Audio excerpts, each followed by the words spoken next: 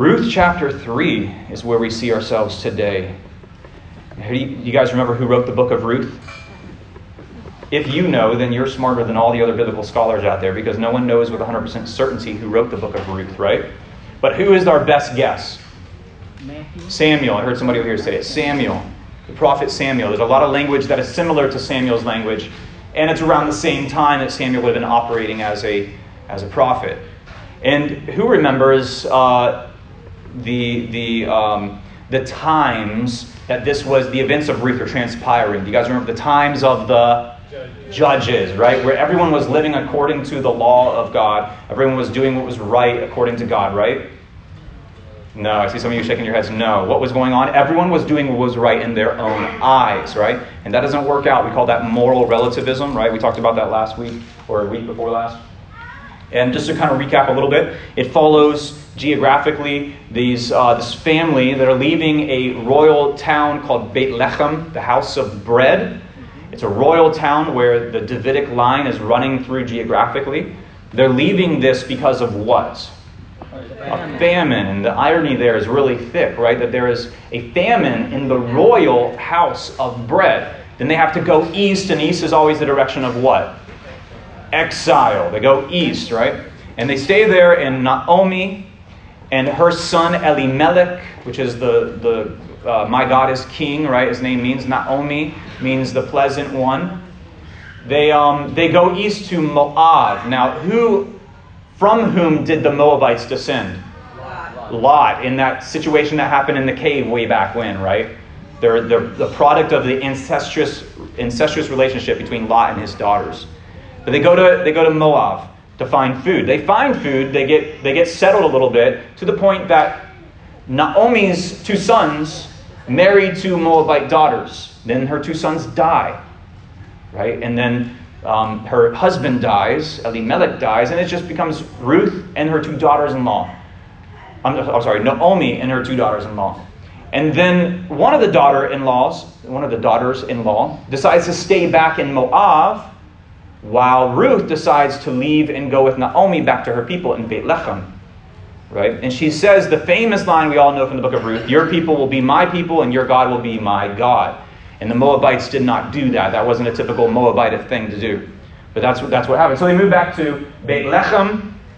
They come back. Now we have a problem because Naomi is in a position of what we call exile, galutz. And she has been cut off from her people and cut off from her land.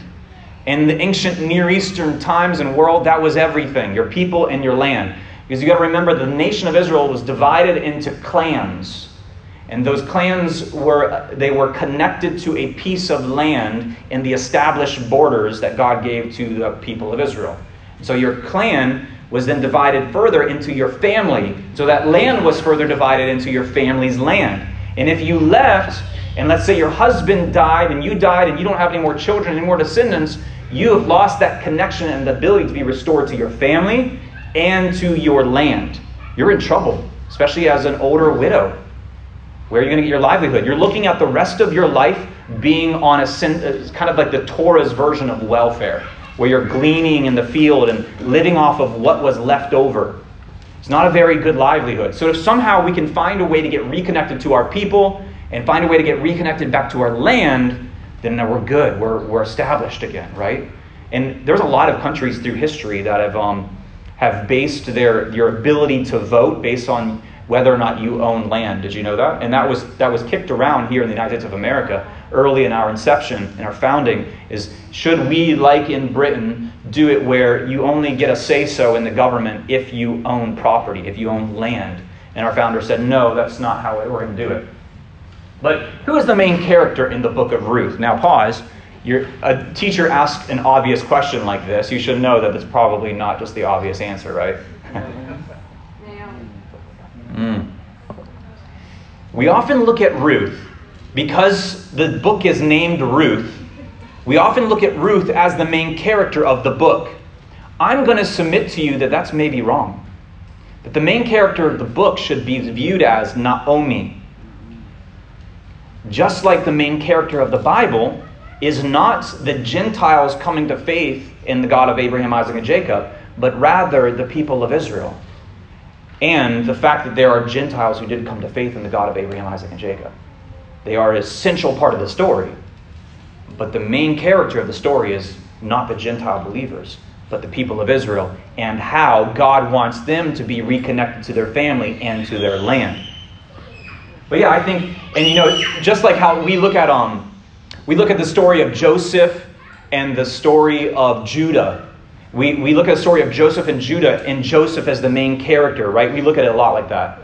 But I think we look at it wrong. I think Judah is the main character of those last several chapters of the book of Genesis. And it's about Judah's repentance and using Joseph as the catalyst of that repentance. So in biblical literature, it's not always whose name is mentioned the most is the main character. It's who is in a position and poised to have the most change in their life as the main character. Does that make sense? Yeah. Okay. So we talked about how the book of Ruth, I believe, should be viewed as metaphorically and literally. And a metaphor, for those who don't remember, is that there are symbols in the story that stand for a bigger and represent a bigger principle. That's a metaphor. And so all these characters and these places and these things and actions in the book of Ruth are to be seen metaphorically as well as literally, not one to the exclusion of the other. And we talked about this term a couple weeks ago, galut. Exile. Galut is exile. It's being away from the presence and the land and the house of God. Exile. And then we talked... Oh, you were taking a picture? Did you get it? Yeah, I did. Okay, good.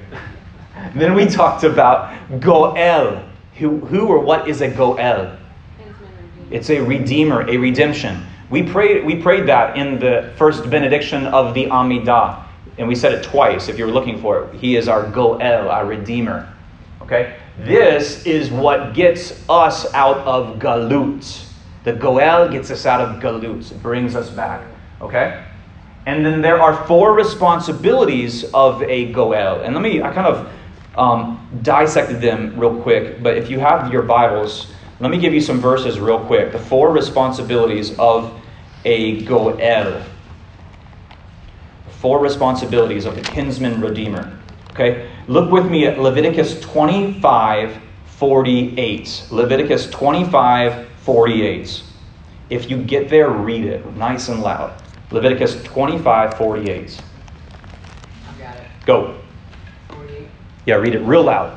The poor man has the right to be bought back and become free. One of his relatives may buy his land. Good. So number 1 responsibility of the kinsman redeemer is to buy an Israelite relative out of slavery. To buy an Israelite relative out of slavery. All right. So now let's go look at Numbers 35, verse 19. Numbers 35:19 for the second responsibility. If you get there, read it real loud. Numbers 35:19. The avenger of blood himself shall put the murderer to death. When he meets him, he shall put him to death. The second responsibility of a kinsman redeemer of the Goel is to be an avenger of blood and to make a murderer of a family member pay for the murder. Look at Leviticus 25:25 now. When you get there, read it real loud.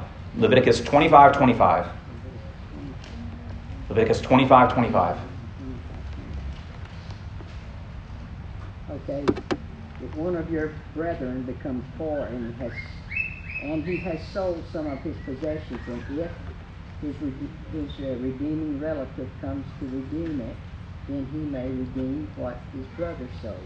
So the third responsibility of the kinsman redeemer is to buy back family land that had been forfeited because of debt. Okay?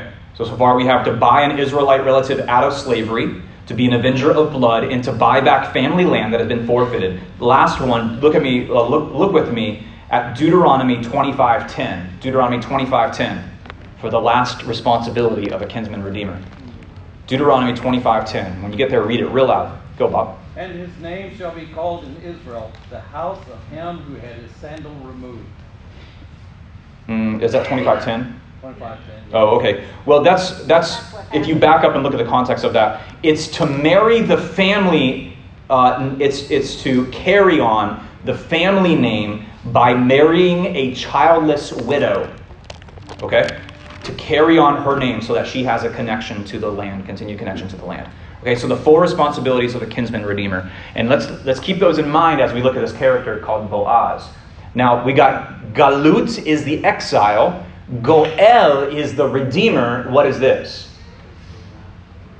This is the Besorah. This is the good news that the Goel has come. It's good news. We now have a connection to our land and to our people again. That's Besorah. That's good news, right?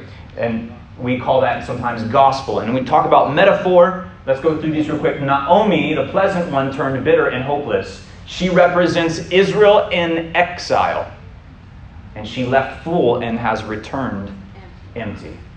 Let's talk about Ruth. She's the friendly one, a clueless Moabite Gentile. She starts full but enters Judah empty. She represents Gentiles coming to faith in the God of Israel near the time of the Goel. She's somewhat clueless at times, right? Just like we are. Boaz, the kinsman redeemer. He is the agent of the Goel. He is the one who can fix it all and restore Naomi's connection back to her land and back to her people. He is the kinsman redeemer. Got it? Remember the characters? And then we talked last week, or week before last, or week before that, I can't remember. In Genesis 24, I think it is, the Vanivrachu, how God says that I will bless those who bless you, and I will curse those who curse you, and through you, all the nations of the earth will be Vanivrachu. And we talked about how that's an agricultural term. It means to be engrafted. So we could read that passage that Abraham, I will bless those who bless you, I will curse those who curse you, and through you, all the goyim, all the Gentiles can be engrafted. What does that mean? Like engrafted into my family, into your family. Okay? Vanivahu. And then we read Isaiah 56:8. Thus declares the Lord God, who gathers the dispersed of Israel. And I will gather to them still others besides those already gathered. Then we talked last week, John 10:16. And I have other sheep that are not of this fold. I must bring them also, and they will listen to my voice. You hear the language of engrafting going on there? And then we heard this, Romans 11:25. I do not want you to be unaware of this mystery, brothers. A partial hardening has come upon Israel. Or we could say Naomi in this story. Until the pleroma of the Gentiles has come in. That's the Greek word pleroma. It means the fullness of it. This is the same word that Yeshua uses in Matthew 5:17 when he says, I have not come to abolish the law or the prophets. I have not come to abolish them, but to pleru. It's the same Greek word. So many people say, like, pleru must mean a different form of abolish. Well, no, because Paul uses the same Greek word to mean to fill up with something. Or like not the completion, but the full harvest of something. So what Yeshua is saying is, I've not come to abolish the law or the prophets. I've come to give them, I've come to fill them up. And to reveal the deeper dimensions of them. But that's that same word there. And in this way, Paul says, all Israel will be saved. You think Paul's got the story of Ruth on his mind with this verse? I think so. So, I got a couple of questions to make you think here before we jump into reading Ruth 3. Are there any miracles in Ruth? Yes. Really? Where? Very definite. Are there any supernatural miracles in Ruth? Yes. Yes. No, there's no supernatural miracles in Ruth. There's no miraculous healings. There's no splitting of a Red Sea. There's no manna coming down from heaven. There's no supernatural events in the book of Ruth. But there are a lot of events that we would call providential events. Providential events. God's providence is the taking of the natural aspects of this existence and using them to fulfill his existence or his plan. Okay? Now, he will use supernatural miracles, and he will use the providential things. Could you guys, would we mind not running back and forth? Just thank you. But God, more than anything in Scripture, listen to me closely, because a lot of people come into our faith, listen close. A lot of people come into our faith and they say, why have I not received healing? Why have I not received a miracle for this? But why have I not seen God break through in this particular area of my life? Well, it might be that you're missing God's providence in something bigger. It might be that you're misunderstanding how God moves a majority of the time through people's lives. And that's through taking natural aspects of our existence and using them to His glory. Okay? Remember that. And don't doubt, don't fear, don't give up on Him because you don't see a supernatural breakthrough of some kind. All right? So, there's no supernatural acts of God in the book of Ruth. But is there? And that's the thing about providence, is that it is a supernatural, it ultimately is a miracle when you package it all together. But it's not like a miracle like we would describe, like Elijah's oil or anything like that. But you have a question? I guess the reason I said yes is because when you see a person of age like Naomi, and they have a very hardened heart, Mm-hmm. and they go 180 degrees, and they Yeah. change their attitude the way she does at the end. Yeah. To me, that's a miracle. Yeah, that would be, yeah, I would say so as well. But in the And also the fact, like you were saying, the providential end of it with Boaz and Ruth getting together, and then the baby, and then all of that. yeah. That is all miracle. Well, take this as an example of providence, for instance. Yeah. You've got a sign on Headland Avenue. It's like a 2-foot by 1-foot sign, and it says Sabbath services 10:30 in the morning. Little plastic sign, okay, on Headland Avenue. And a family drives by it a couple times, and it piques their interest. And they say, maybe we should pop in there and see what that's all about. And they pop in, there's just maybe like 10, 12 people, if that, going on.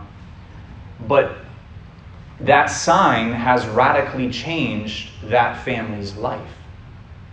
And that family is sitting in our midst today. And Ariana wrote a really good update the other day about how it was, how many of you to begin with in your family here? 4 of you here, and then it's 22. Wow. Praise the Lord. But you think beyond that, though, not just her family coming and relocating and being a part of our congregation, but think about if it wasn't for that sign, would like Macy have ever met Anthony and they got engaged and they're about to be married here next month?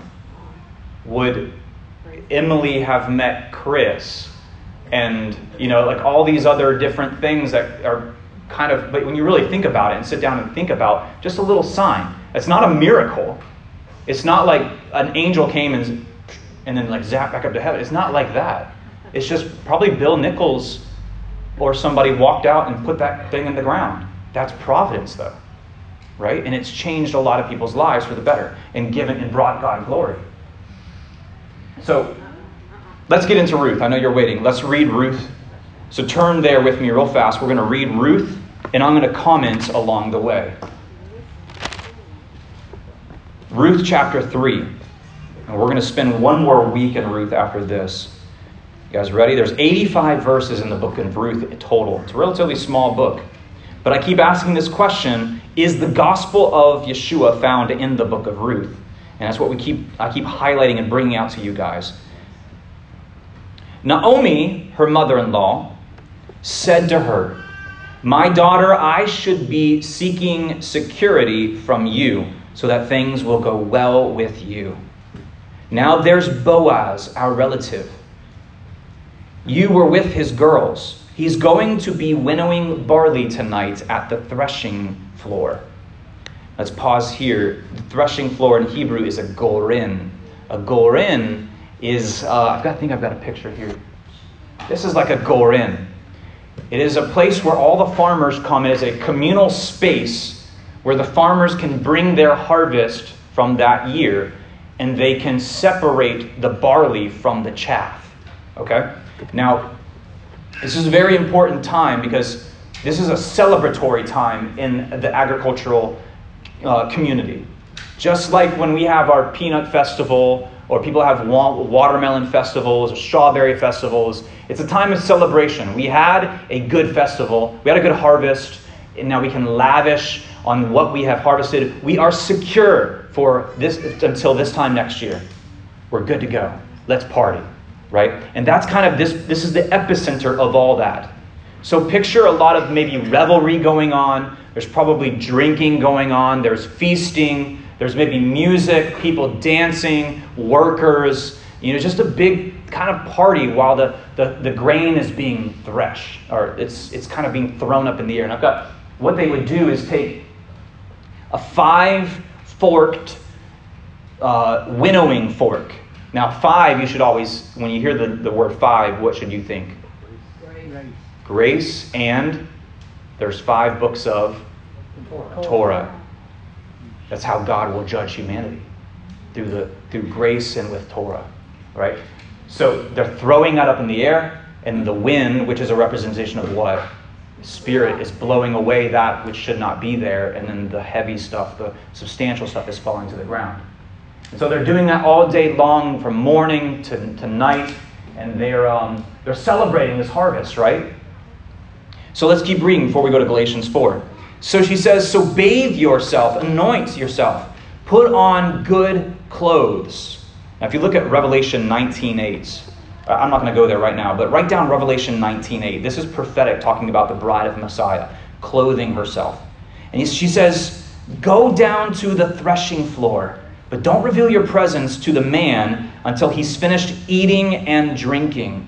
And then, when he lies down, take note of where he's lying, and later go in and uncover his feet and lie down. So let's pause and talk about, why is Boaz sleeping out next to the threshing floor, do you think? So picture again, lots of people threshing their grain, their livelihood. It's probably worth a considerable amount of money, right? And then they're taking their individual stacks of grain or sacks of grain, whatever they're going to put it in, and they're going to store it off-site a little bit. But there's been drinking, there's been revelry. It says even Boaz was drinking and eating. There's partying going on. So what are you going to do at night?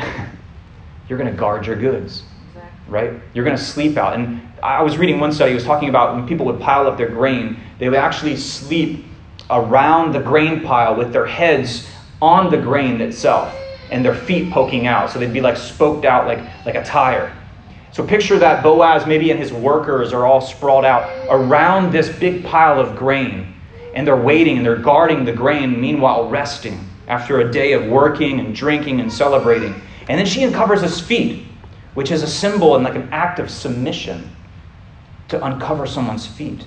Like just how we are commanded by Yeshua to wash people's feet. It's kind of the act of submission. And then she lies down.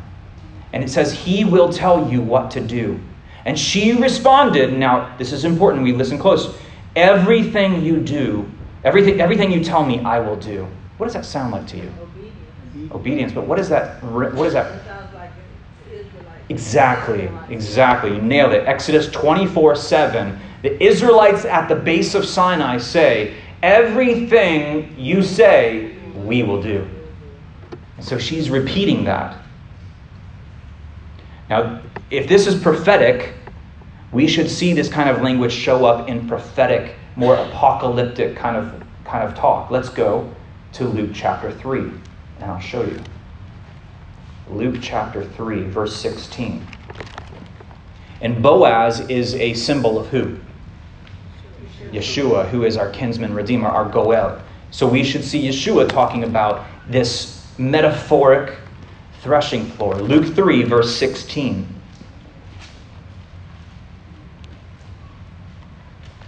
The people were in a state of great expectancy, and everyone was wondering whether perhaps Yochanan himself might be the Messiah. So Yochanan answered them all, I am immersing you in water, but he who is coming is more powerful than I. I'm not worthy to even untie his sandals or uncover his feet. He will immerse you in the Holy Spirit and in fire. He has with him his winnowing fork to clear out his threshing floor and gather his wheat into his barn, but he will burn up the straw with unquenchable fire. Sounds a lot like what's going on here in Ruth, right? So when you approach the threshing floor with a state of humility and submission, it seems like things will go well with you, right? Now let's go, I think I've got some verses up here I want to take you to as well. 2 Samuel 24:18. And we need to understand the symbol of the threshing floor. 2 Samuel 24:18. And what the threshing floor symbolizes. Go to 2 Samuel 24. and verse 18. For the sake of time, I'm going to go ahead and start reading it while you're going there. It says, Gad came to David that day and said to him, get up and set up an altar to Adonai on the threshing floor, the Gorin of Arvna, the Yevusi. And David went up and did what God had said, as what Gad had said, Adonai had ordered. So Arvna looked out and saw the king and his servants coming toward him. And Arvna went out and prostrated himself before the king with his face to the ground. Then Arvna said, why has my lord the king come to his servant? David said, to buy your threshing floor in order to build an altar to Adonai, so that the plague will be lifted from my people. And Arvna said to David, let my lord the king take and offer up anything that seems good to him. Here are oxen for the burnt offering. You can use the threshing sledges and the yokes for the oxen as firewood. All this, O my king, Arvna gives to the king. Then Arvna said to the king, may Adonai your God accept you. But the king said to Arvna, no, I insist on buying it from you at a price. I refuse to offer to Adonai my God burnt offerings that cost me nothing.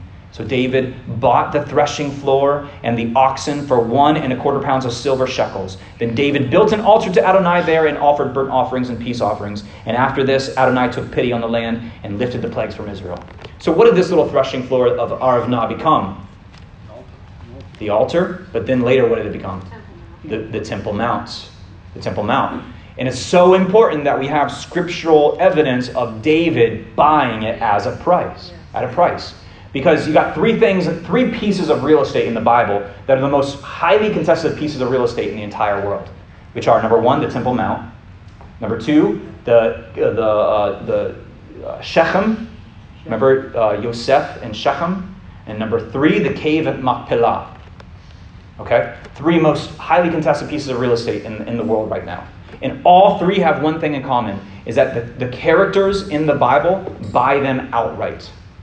Right? Remember Abraham, the cave of Machpelah? The guy was just going to give it to him. Abraham said, no, I'm going to buy it from you.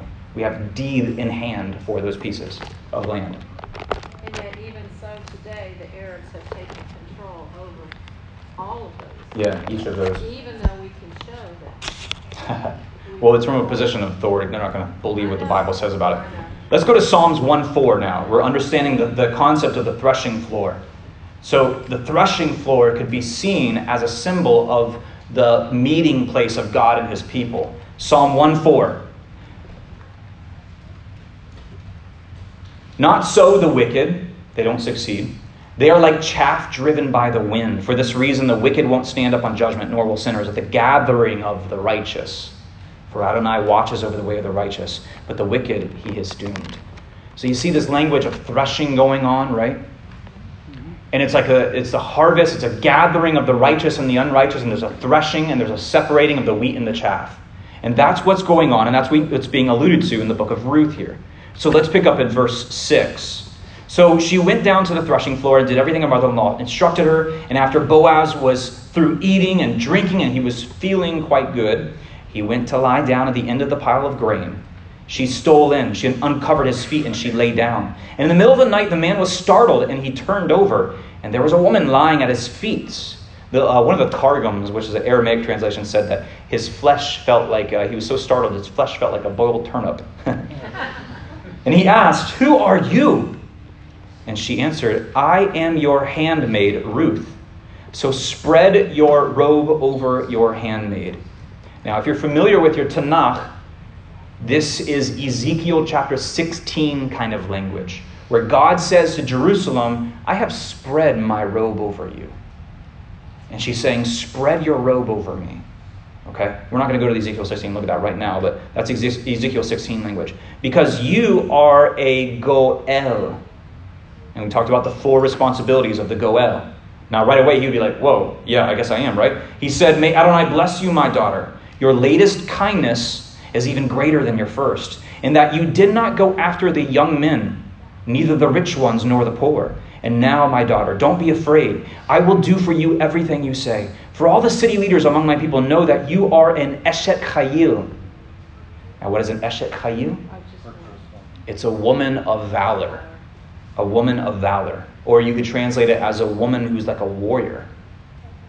An Eshet Chayil. This is the prayer we pray over our wives on Friday nights. And we say at Erev Shabbat dinners, we say, a woman of valor who can find, her value is far beyond rubies, and the heart of her husband safely trusts in her, and he profits greatly thereby. Last night we had my mom and Bob and Chris and Emily over for dinner, and all three of us were able to pray that prayer over our wives, some for the first time. And so it was really neat. And Eshet Chayil is a woman of valor. It comes from Proverbs 31, right? He's calling her this title, which is very significant. Verse 12, now it is true that I am redeeming kinsmen, but there is a Redeemer who is closer than I. Stay tonight, and if in the morning he will redeem you, fine. Let him redeem you. But if he doesn't want to redeem you, then, as Adonai lives, I will redeem you. Now lie down in the morning. You see Boaz's concern and meticulousness with observing the Torah to the letter. In a day and age when that is disregarded, right? When everyone is doing what is right in their own eyes. Verse 14. She lay at his feet until morning. Then, before it was light enough that people could recognize each other, she got up because he said, no one should know that the woman came to the threshing floor. It's pretty scandalous that she might do that, right? He doesn't want his reputation to be marred. He also said, bring the shawl you are wearing and take hold of it. So she held it while he put 6 measures, or vayamad shesh seorim. That's 6 seorim into it. Now, what do some of your translations have for the measure there? Okay, ephah is going to be, that's her taking like 3 tons of barley. That's way too much. If it's an ephah, it's not correct. It's not there. It's seorim, okay, which is like probably several gallons of barley. Okay, still a lot, but not an ephah. Okay, and he put this in. Now, a couple of weeks ago, I told you guys, why 6? If this is metaphoric to something bigger, and nothing is in here coincidentally, why didn't Samuel, if he wrote this, why didn't he just say he put a bunch of barley in her cloak or in her robe? Why 6? 6 is the number of man. 6 is the number of man, yeah. Yeah. Anything else? It's a good theory. Why 6? Why 6? How many years of humanity will there be? 6,000 years. 6,000, yeah. And then I want you to do some other homework between now and next week when we teach on Ruth 4. There are 6 significant descendants of Ruth. Oh, yeah. I want you to look them up and see if you can tell me which 6 I'm thinking of. Okay? But I don't know with certainty why 6. I don't know. I don't have like this big mind-blowing answer. But it's not there by accident. But think about that. It could be a combination of all those answers. Verse 16. When she came to her mother-in-law, she asked, who are you, my daughter? My daughter? She told her everything the man had done for her. And then she added, he gave me these 6 measures of barley because he said to me, you shouldn't return to your mother-in-law with nothing. And Naomi said, my daughter, just stay where you are until you learn how the matter comes out. For the man won't rest unless he resolves the matter today. So Boaz is a man of righteousness and a man of character, isn't he? We see this playing out in his life. And I want to go to Galatians chapter 4 because I think that this is kind of a key that will help us unlock a little bit of Galatians, which is a very confusing book for me to read sometimes. Galatians 4, but I think this is going to help us a little bit. Galatians 4 in verses 4 through 7. He says, but when the appointed time arrived. And let me ask this question. When is the story that we're reading in Ruth? When is that happening? This is the season of Shavuot, the barley harvest. We're in summer, early summer.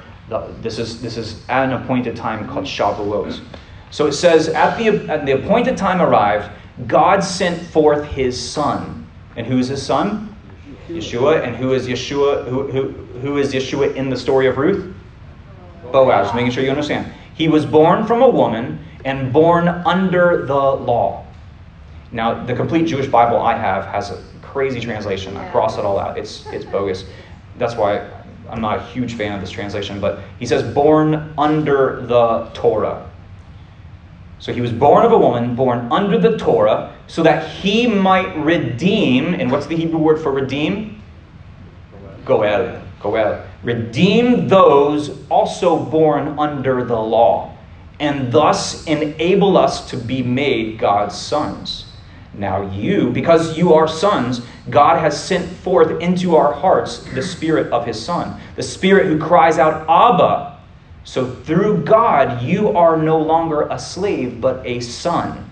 And if you are a son, then you are also a co-heir. Okay?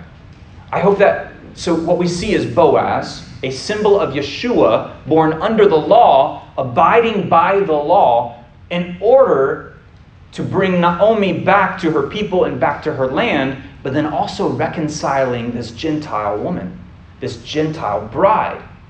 Sound familiar? Sounds like the gospel to me. Sounds like the gospel, yeah. There we have it. We don't need to go to Ruth 4. We're done. So let me ask this in closing here. You guys tell me, what are some alternate titles of this book? Okay, let's put Ruth on the shelf for a minute. As a title, let's just shelf that. What are some other titles that you might come up with? Yeah. Kinsman Redeemer. The Kinsman Redeemer? Yeah. Anything else? What's another title of this book? Yeah. Naomi. After this, you're frozen. Naomi. Naomi? Yeah. What's a good title that would summarize the essence of this book, though? The good news. The Good News? Okay. Let me help you out a little bit. Let me go back to Ruth. I wrote one down I think I like. And if you have another one in the meantime, spit it out. Restoring Bitterness? Yeah, I like that. That's really good. What about this? I came up with this title. It's kind of long. It wouldn't look good on a book cover. But it's I think it summarizes how an exiled Israelite from a royal town is restored to her land and family through the stubborn loyalty and faithfulness of a Gentile bride. Too long. Yeah, pretty long. I did get that caveat. It would not look good on a book title. Right. But Yes.